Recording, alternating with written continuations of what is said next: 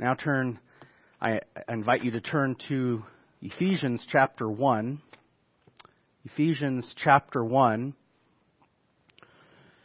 And this will be a pastor's prayer for believers, part 1. A pastor's prayer for believers, part 1. And we'll be covering at least part of verses 15 to 23. One day, a man attempted to cross the frozen St. Lawrence River in Canada.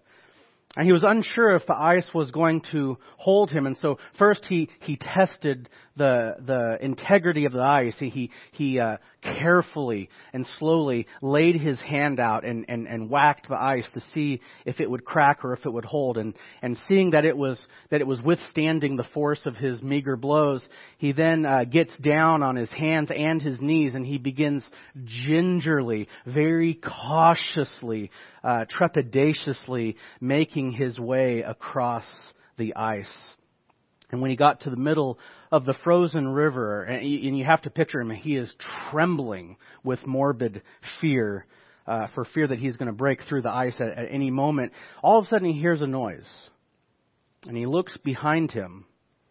And behind him, to his absolute horror, is a cart, a buggy being drawn by several horses, and they are steamrolling down the road towards the frozen St. Lawrence River. And to his horror, to his absolute horror, the buggy did not turn as it approached the river, but it just forged right onto the ice and past him. And while he is there, quivering on all fours, turning all sorts of shades of blue that I don't know if it had been discovered yet, there he was, learning the integrity of the ice. Many Christians go through their days with the same assurance that God is actively working in the affairs of history and in the affairs of the church. They have the same assurance in the power and the activity of God as that man had in the integrity of the ice. In our text today, we will be reminded that God is very much at work, and that we should be greatly encouraged by that as we see it, as we see the evidence of that. And we should be moved to give thanks as it did for the Apostle Paul. Now, as I said, this is going to be part 1. We're not going to get through the whole thing. Jack, rest easy. But we will cover in verses 15 and 16, we will cover Paul's praise. You could also say Paul's gratitude for the believers in and around Ephesus. And then verses 17 to 23, which we'll cover next time, will be Paul's petition for the believers. Let's read the verses in its entirety.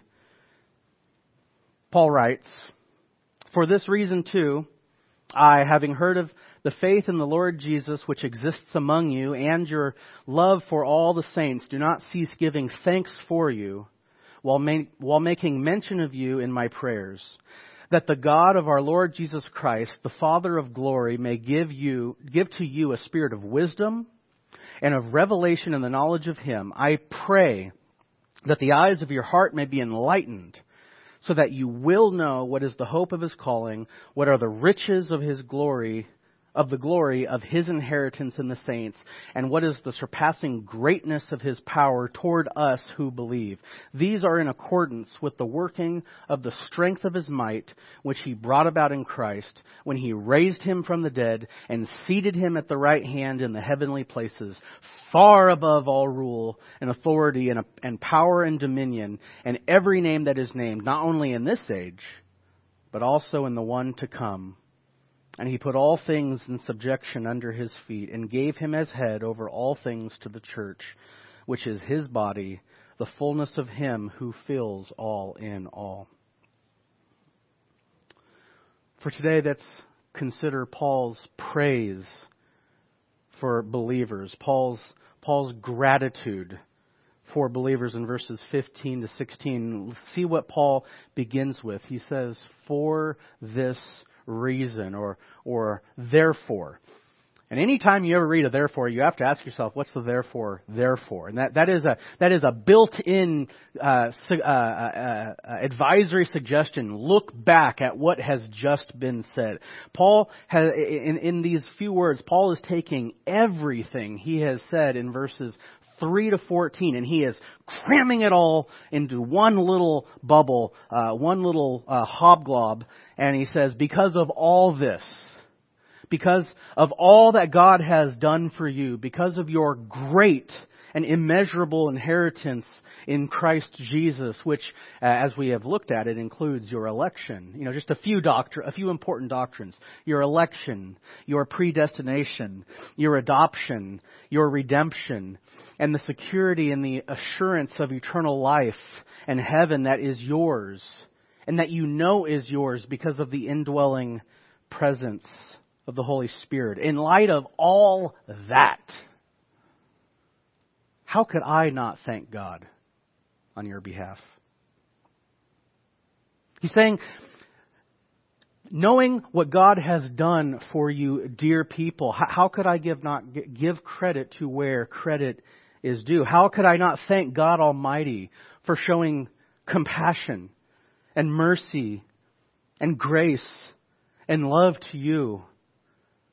When He did this when you were bent in your own ways, when you were stuck on doing your own thing.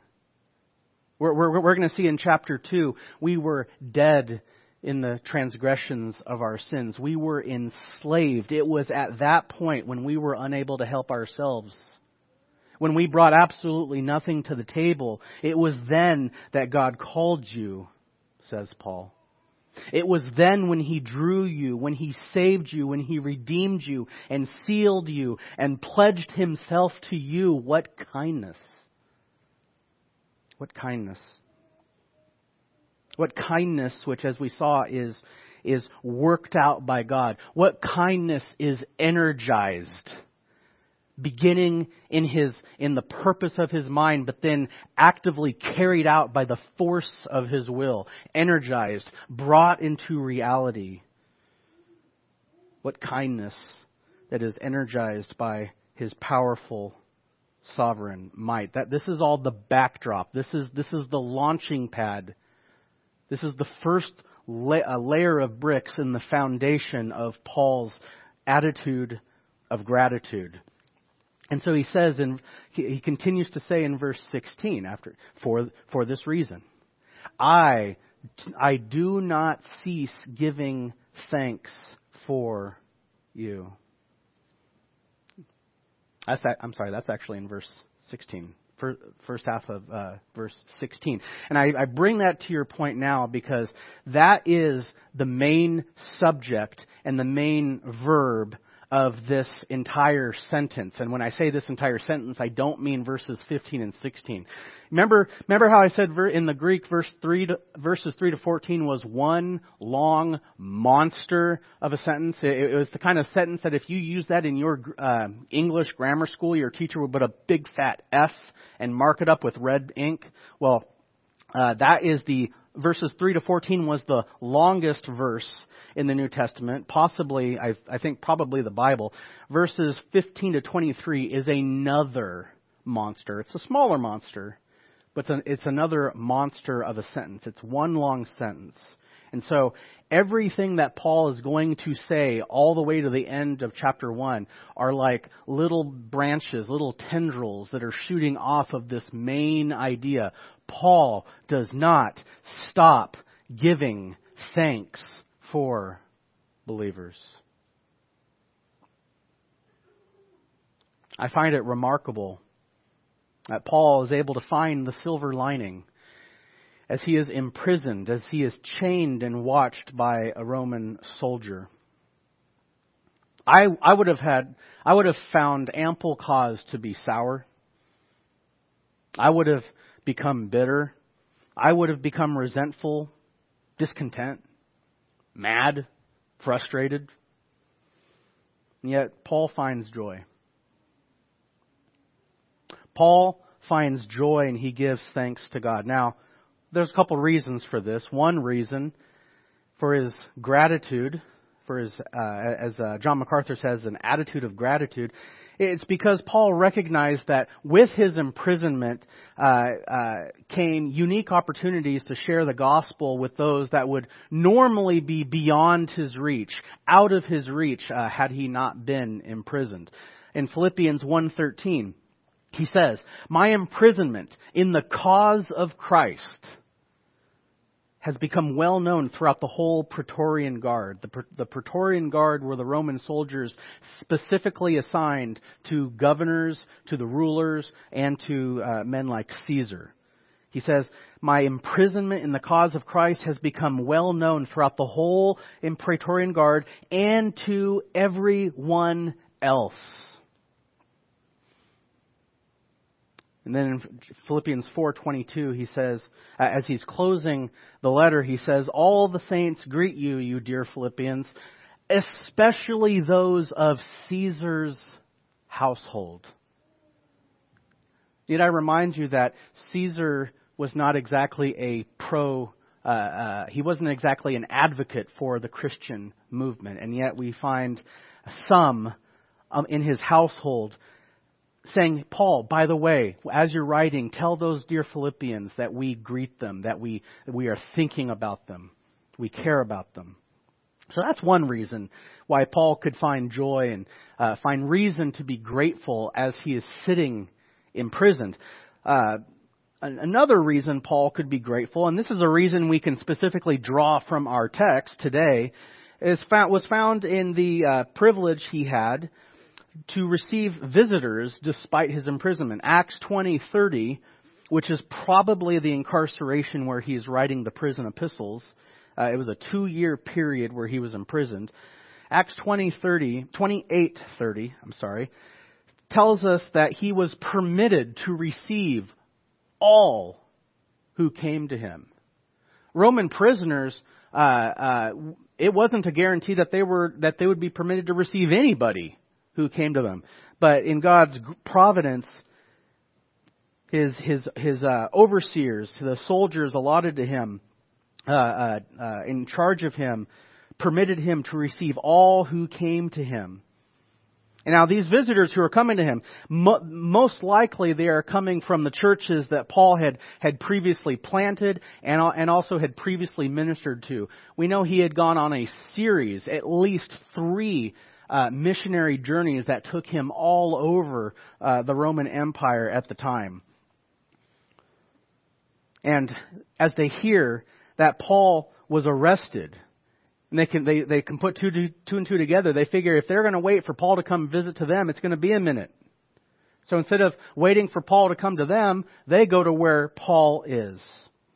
And as they came to visit Paul, they were able to update him on how the churches were doing back home. This allowed them to update Paul and to keep him abreast of the successes in the church, as well as ask him questions about problems they have as well. And we have a specific example of this in the book of Colossians, which is another prison epistle. And Paul in Colossians specifically names in chapter 1, he names Epaphras as being his informant. Epaphras came from Colossae and informed the Apostle Paul of their love in the Spirit. Now, I want you to look at verse 15. And as we read that, do we see a name? He says, "Having heard of the faith in the Lord Jesus which exists among you and of your love for the saints." Notice, we have no idea who it is that is informing Paul about the state of affairs in the church of Ephesus, which I think is especially strange when we recall the fact that Paul ministered in Ephesus for not 1, not 2, but 3 years. You would expect a name. You would expect Paul to say something, "Oh, by the way, I heard from Ted that brother Sam and sister Lucille, they just had their child and they're doing great, and I heard about so and so that this is going on." You would expect some kind of name, but there's no name. He just simply says, "I've heard some things about y'all." And I think what that tells us is there's a good chance, as I said in my introductory message to this book, I don't think Paul is just writing to the Ephesian church itself. I think he is writing to the church at Ephesus as well as the churches in the region around Ephesus. I think there were many visitors, many delegates coming to Paul on the behalf of many churches. And if Paul were to name anybody, the list would just be too long. There would be too many names, and so he just keeps it vague. However, regardless, how many churches sent delegates to Paul, that's a moot point. Here's the important point. Regardless of however many churches he has heard about, however many bodies of believers he has heard about, they all have something in common. There is a common link, a common trait that he hears about them that is directly responsible for giving him grounds to find joy and have gratitude. Two things that have been reported to him that put a smile on his face and injects thankfulness and gratitude into his heart and into his prayers, despite the discomfort of his chains, despite the inconvenience of imprisonment, despite the lack of privacy and the lack of decency that he no doubt was experiencing being chained to a Roman soldier at his side 24/7. Now, what are those two things? Verse 15 tells us. Faith in the Lord Jesus and love for all the saints. Faith in the Lord Jesus and love for all the saints. He says, I too, having heard of the faith in the Lord Jesus which exists among you, and your love for all the saints, having heard of those things, I do not cease giving thanks for you while making mention of you in my prayers. So let's consider the first quality that he has found to be present in all of the churches he's heard about, in all of the believers, in all the churches. First, we see that Paul is thankful for the believers' faith in the Lord Jesus. And this reminds us something absolutely critical about the Christian faith. The object of your faith, the foundation, the core of your faith, it is not in a creed. It is not in a sentiment. It is not in a motto. It is not in a movement. It certainly isn't in a political party. The object of your faith, the substance, the core, the thing that you cannot compromise or lose, is not found in a creed or in men or even in a church. The object of your Christian faith is none other than Jesus Christ Himself. The faith that matters is a faith that is rooted in the crucified and risen and exalted Savior. Many churches, I fear, pay lip service to Jesus,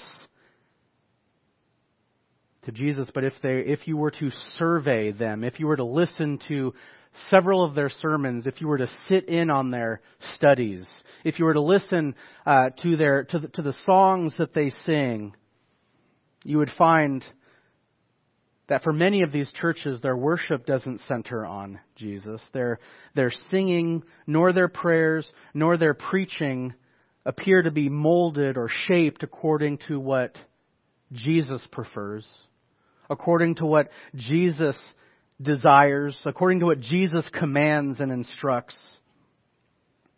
Many churches, I fear, rather appeal to a Jesus who is there not to be served, not to be worshipped, but a Jesus who is there to serve us or to serve them.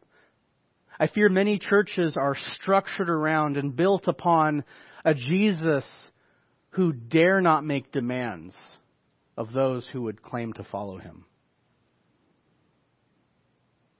I fear many professing Christians are appalled at the notion of Jesus presuming to have the right the authority, the prerogative to make certain and specific demands of them. I want you to notice how Paul describes the object of their faith. He could have chosen a number of ways to refer or to point to Jesus. He could have said, Jesus the Christ. He could have said, Jesus the God-man. Jesus who is fully God, fully man. He could have said, Jesus the great prophet. Jesus the great teacher. Jesus the miracle worker. Instead, he says, having heard of your faith in the Lord Jesus. The Lord. I think this is one of those words in Christendom, and especially if you've grown up in the church, it just kind of becomes second nature. It just rolls off your tongue without you really recognizing its significance. We can forget how important this word is and what it really means. It means master. It means sovereign. It means king. Their faith was centered and anchored in the Lord Jesus. Everyone wants a Savior Jesus. Everyone wants a miracle worker Jesus. Everybody wants a Jesus that they can bring their problems to, whom he can snap his fingers and their woes are taken away. Crowds of Galilee and the crowds of Judea show as much. And something else we learn from the crowds of Galilee and Judea is that while many people will walk on land and row across lake and walk for miles and miles and miles to find a Jesus who will supply their needs, very few want a Jesus that actually makes demands of them, that actually requires something of them.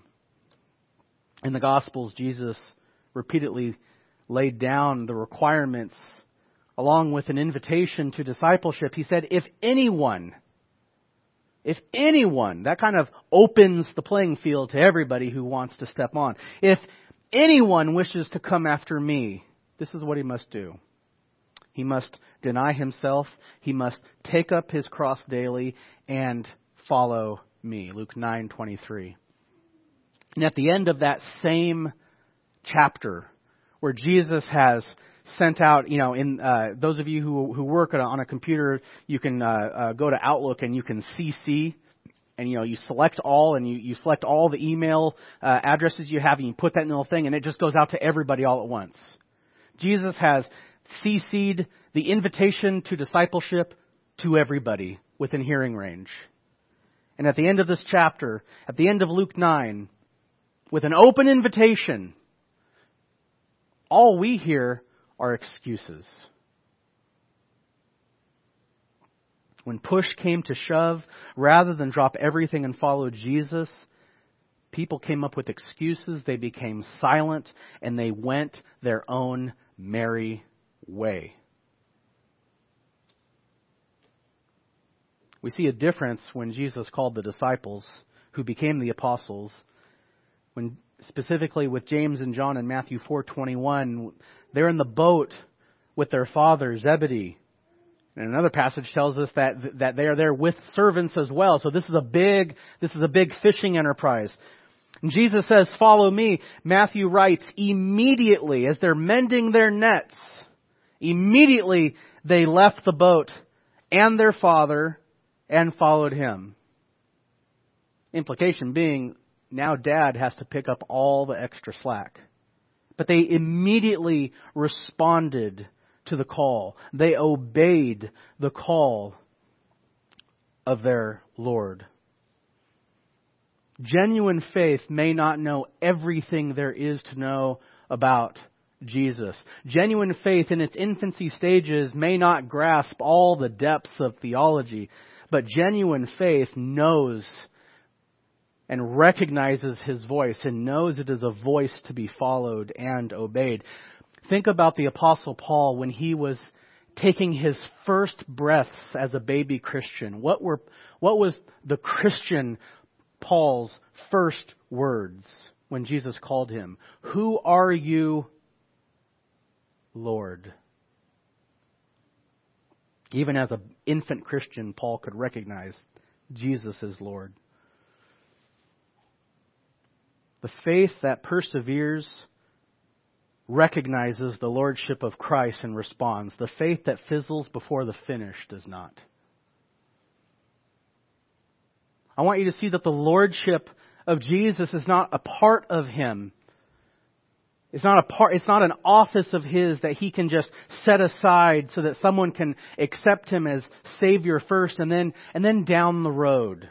After you've gotten your fill of licentious living, when you're tired of being the captain of your life, and quite frankly, when it's more convenient, then you could make Him Lord. Right now, He's my Savior, but He's not my Lord.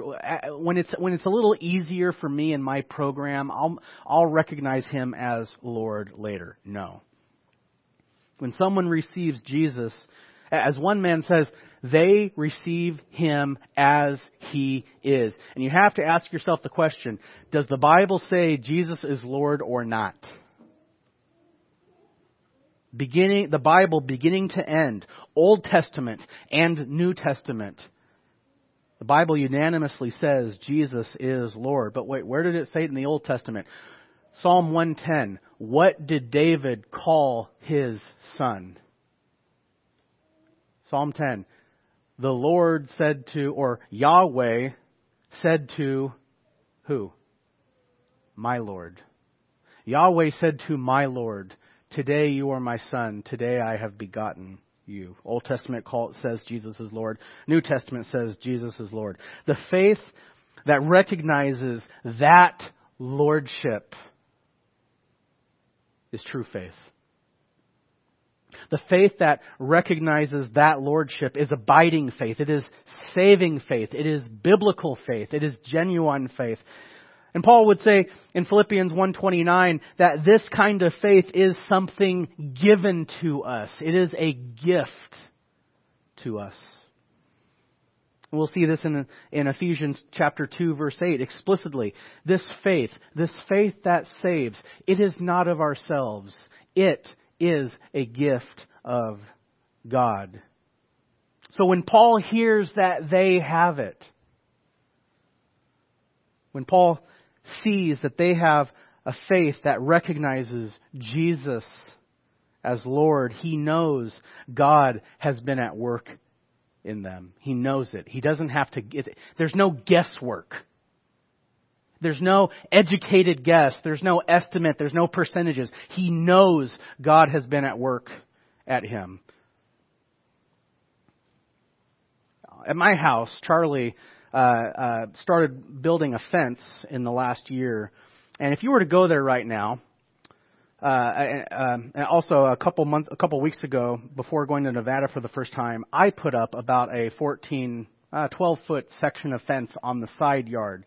So the dogs can't, there's nowhere where the dogs can get out. It is a completely secure perimeter. And I guarantee you, if you go to my house right now, it would not take a genius to determine which part of the fence did Charlie build, which part of the fence did Aaron build. You could look at one part of it and go, I know beyond a shadow of a doubt, I can guarantee one person did this part of the fence and one person did this part of the fence. Now, the secret things belong to the Lord. I'll let you decide who built what. But Paul, I want you to see, Paul hears about this biblical saving faith. He hears about this genuine faith that only God can produce in the heart. He hears they have it. He recognizes the handiwork of God. It's as if he can turn their faith upside down and he sees made in heaven on their faith.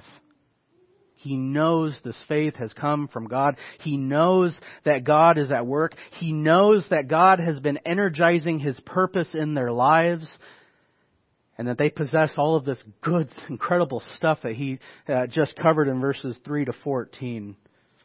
And so that moves Paul to worshipful gratitude, to great, thankful praise as he prays for the Ephesian believers. Now allow me to say this. too, that this makes me grateful as well. This truth of Scripture makes me grateful as well. My soul finds great comfort in the knowledge that Aaron is not the agent of change at Snoqualmie Valley Bible Church. Nor, beloved, I hope you know this, no single pastor or theologian is the agent of change in the church where he ministers to. It is not about us. It is not about me. It is not about my personal opinions or my personal whims. Beloved, it is about Him, and it is about His authority and His right to be heard. And it is about His power which affects the change He desires. I find great comfort knowing that I am not ultimately responsible to change anybody. I am not ultimately responsible for how anybody responds to me. I am merely the messenger. I am merely responsible to relay and to explain the message. And ultimately, if anyone responds, that is not because I'm so great. It is not because I'm so witty, because I can recognize I'm a clay pot. But if anybody gets saved and sanctified under my ministry, it's not because of me. That itself is the handiwork of God.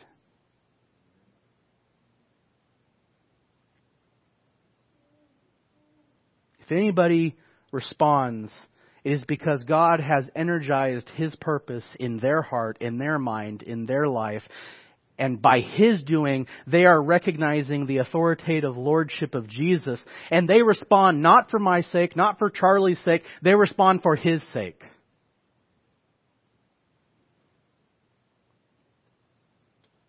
I'm relieved. I am relieved to know that I can tell a genuine Christian, I can tell them things from the Scripture that I know their flesh does not want to hear. I can tell them things from this book that their pride, that their ego, that their sin does not want to hear. But for the sake of the Lord Jesus, they'll receive it. And for the sake of the Lord Jesus, they'll believe it and they'll apply it. That's the difference the Lordship of Christ makes. And likewise, if someone rejects me or my message, it's not about me. It is ultimately not me they're rejecting. And knowing that I've done my part, I won't be the one standing to give an account as to why I rejected the words of Jesus, but they will. That comforts me because that is a burden I was not meant to bear. I want you to see, in matters of evangelism, in matters of counseling, in matters of confronting sin, in matters of seeking repentance, it is the power and the grace and the lordship of Jesus that does the heavy lifting. Not your fancies, not your wit, not your oratory, not your skill with words, certainly not your charisma or how charming you look.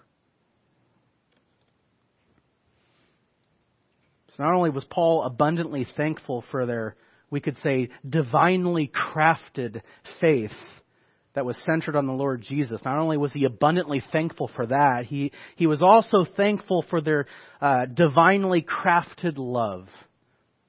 He was thankful. He was grateful for their love for all the saints. See that in trekking forward in verse 15. Having heard of the faith in the Lord Jesus which exists among you and your love for all the saints. Now there are two words that pop out as I read this. First one is love, agape. And we've seen this before. It is agape love. There are multiple words that can come in Greek that can come across or be translated as love in the English. Agape is in a category of its own. It is a selfless love. We call it unconditional love. And what that means is that agape love doesn't wait around for certain conditions or specifications or requirements to be met or to be filled before it acts, before it's put into play. Agape love is an attitude that chooses to give. It chooses to serve. It chooses to bless and to build up and to encourage and to protect and to provide for with no regard about what is coming back, what is being given in return. Are certain conditions being met? Is this going to be worth it? Is this a worthy investment of my affection and of myself? Agape love doesn't even go there. Agape love is we could say it's a determinative love. It is a determined love, and it is certainly a divinely crafted love. Last time I checked, it was the first of the fruit of the Spirit in Galatians 5. But you all know that. So along with love popping out in this verse, I also see the word all popping out. Your love for all the saints. Paul was thankful after hearing of their love for all the saints. What this means is, in addition to being unconditional, Christian love is indiscriminate. Christian love is indiscriminate. Christian love doesn't pick and choose a select few, a lucky few to love among believers. In other words, Christian love doesn't say, well, I'm going to give it to you and I'm going to give it to you, but well, yeah, I have to give it to you, but maybe not you, at least not until you shape up. Christian love doesn't do that. And why? Because Christian love is rooted in Christ Jesus Himself. And the last time I checked, Christ loves all His people. Indiscriminately. Every last one of them, from the greatest to the least, from the seminary professor to the janitor, from the pastor to the deacon, to the mother in the pew, to the young man in prison, to the old man in the hospital, to the child who is able to have saving faith. Christ loves all His people indiscriminately. He doesn't love anyone more or less than the other. And maybe you've heard someone say, well, I love so-and-so. I love them, but I love them in the Lord. You ever hear that? I love so-and-so. I love Ted in the Lord. And what that means is, I have to say that I love Ted, but quite frankly, I can't stand Ted's guts. I can't stand that guy, but God bless him. That is, I hope you can see, that is lip service love. That is shallow love. That is hypocritical love. And we're all bound to know somebody that gives us surface level, superficial reasons to avoid them. She talks too much. None of his jokes are funny. We are politically polar opposites. I don't find anything that me and that person have in common. She is so inconvenient, or he always needs a ride home because his car is a piece of junk. Beloved, Christian love loves all the saints. No exception. No exception. Anybody can love the easy to be around saints. It is easy to love people when they share your values. It is easy to love people when they share your political positions. It is easy to love people when you have the same hobbies, when you're in the same walk of life, when you grew up together, when you like doing things together. Those are the people that it's easy to love. It's easy to love people who are like you and sound like you. But it's the work of God in the heart that makes somebody love the inconvenient saints, the young and spiritually immature saints, the physically weak and feeble saints, the needy saints, the smelly saints, the off-putting saints. It is a divinely crafted love that makes you love all the saints with no exception. I find Paul's gratitude attitude to be exemplary. Hearing the proof that God was indeed working, that God was continuing to save sinners, that He was continuing to produce saving, biblical, genuine faith and agape love in the lives of His people. Hearing word of that brought comfort to the beleaguered apostle. It brought him encouragement. It brought him assurance. It reminded him, as I am sure that we all need to be reminded every now and again, that Christian theology and the truths of our faith, mark this, don't miss this. Christian theology and the truths of our faith aren't mere ivory tower speculations. I guarantee you, when you try to share your faith, you will encounter people, and maybe some of you have these suspicions buried down deep inside if you've never wrestled them out. But I guarantee you, you will find them in your community, because I have. You will find people who think that what the Bible says is a bunch of gobbledygook. It is all speculation. It is all fanciful, whimsical theory, and it sounds really nice as long as you're in the ivory tower. Christian theology and the truths of our faith are not mere ivory tower speculations.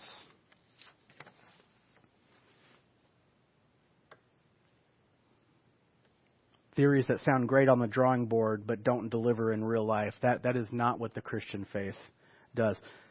I don't want to get too political, but just two examples of what I'm talking about. One would be socialism. Sounds great on the chalkboard. Sounds great on the drawing board. It sounds great in the classroom. It sounds great in the university. And if mankind wasn't so sinful and self-centered, it would probably work. But every time socialism has been invented, I did the math, and when you compare Stalin and I wrote down. Oh, where'd they go? I wrote down their names. Lenin, Stalin, Castro, Mao, the two Kim Jongs. In the last 100 years, we have approximately 100 million dead people because of socialism. Not only is life destroyed, but the quality of life is destroyed. Look at Venezuela. Socialism is a philosophy that sounds great on the chalkboard. It doesn't deliver in real life. I want you to see that what the Bible says, the truths of the Bible, the truths, the doctrine of your faith is not like ivory tower speculations. The power of God is at work. And when Paul saw the evidence of God's working despite his poor circumstances, he was abundantly thankful. And just in closing, I want you to see that his gratitude isn't limited to this passage. Paul's gratitude to God for what God was doing in the church is found. It permeates his letters. He says in Romans 1:8, I thank my God through Jesus Christ for you all, because your faith is being proclaimed throughout the whole world. 1 Corinthians 1:4, I thank my God always concerning you for the grace of God which was given you in Christ Jesus, that in everything you were enriched in Him, in all speech and all knowledge, even as the testimony concerning Christ was confirmed in you. Philippians 1:3, I thank my God in all my remembrances of you, always offering prayer with joy in my every prayer for you all, in view of your participation in the gospel from the first day until now. Colossians 1:3, for he thanks God on their behalf for their faith in Christ and love for all the saints. That's exactly what we have here in Ephesians. 1 Thessalonians 1:2, we give thanks to God always for all of you, constantly bearing in mind your work of faith, your labor of love, and steadfastness of hope in our Lord Jesus Christ. Philemon verse 4. I thank my God always, making mention of you in my prayer, because I hear of your faith toward the Lord Jesus and love toward all the saints. Throughout his letters, he hears of God's work in them, especially their faith in the Lord Jesus Christ and their love for one another, for all the saints. And that convinces him, that is evidence for him that God's grace and God's powerful work is at play in the life of his beloved church. Not Paul's beloved church, but God's beloved church. And so Paul is moved to thankful praise, and quite frankly, we should be too. We should be too. So that's Paul's praise, Paul's gratitude, Paul's thankfulness. Next time we'll cover his petition, his supplication on behalf of the Ephesian believers in verses 17 to 23. That's not going to be next week because I'm going to be in Nevada next week. Charlie will be up here. So hold on until then, but let's close in prayer. Father God, I thank you for this body of believers, for those who are here presently. And just as a side note, Lord, thank you that we have the freedom to assemble. Thank you that we have the prerogative to gather again. Please continue to bring your church back together corporately, physically. But Lord, I thank you for those that are here. I thank you for those that are those among the church body who are out there, who are watching the live stream right now. I thank you for the grace that you are working, that you are for your purpose, that you are energizing in their lives even right now. I pray, I thank you because I confidently expect that you are raising up strong leaders in these turbulent times. The church, by and large, has been coasting and drifting for so long. And I trust that you are building up, that you are refining, that you are sharpening and honing strong leaders in the church. I know that you are refining and honing and sharpening the faith of many in the church. I know that you are cleaning out and weeding some churches. Lord, we know you are at work. We are comforted knowing you are at work. You are the God who never sleeps nor slumbers. We entrust ourselves to you. We praise you for being the God who is attentive to his people. Thank you for being our great God and Savior. Amen.